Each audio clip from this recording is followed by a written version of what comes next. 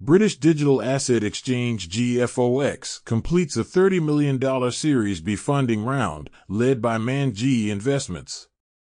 Crypto venture fund C1 Fund intends to acquire private holdings of companies like Animoca Brands for $500 million. Tether froze 161 Ethereum wallets yesterday, with 11 wallets holding over 3.5 million USDT. WorldCoin announced that the new loan agreement with 5 market makers will take effect on December 16th. Ethereum Layer 2 network total value locked exceeds $16 billion, marking a new all-time high. Over $200 million worth of APT tokens will unlock all at once this week.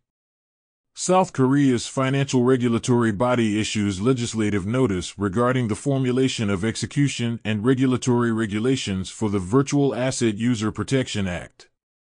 Justin Sun announces a distribution of 10,000 TRX tokens via the Binance Square Red Packet feature. TVL on the Sway network surpasses $190 million, reaching $190 million. That's all for today. Have a good one.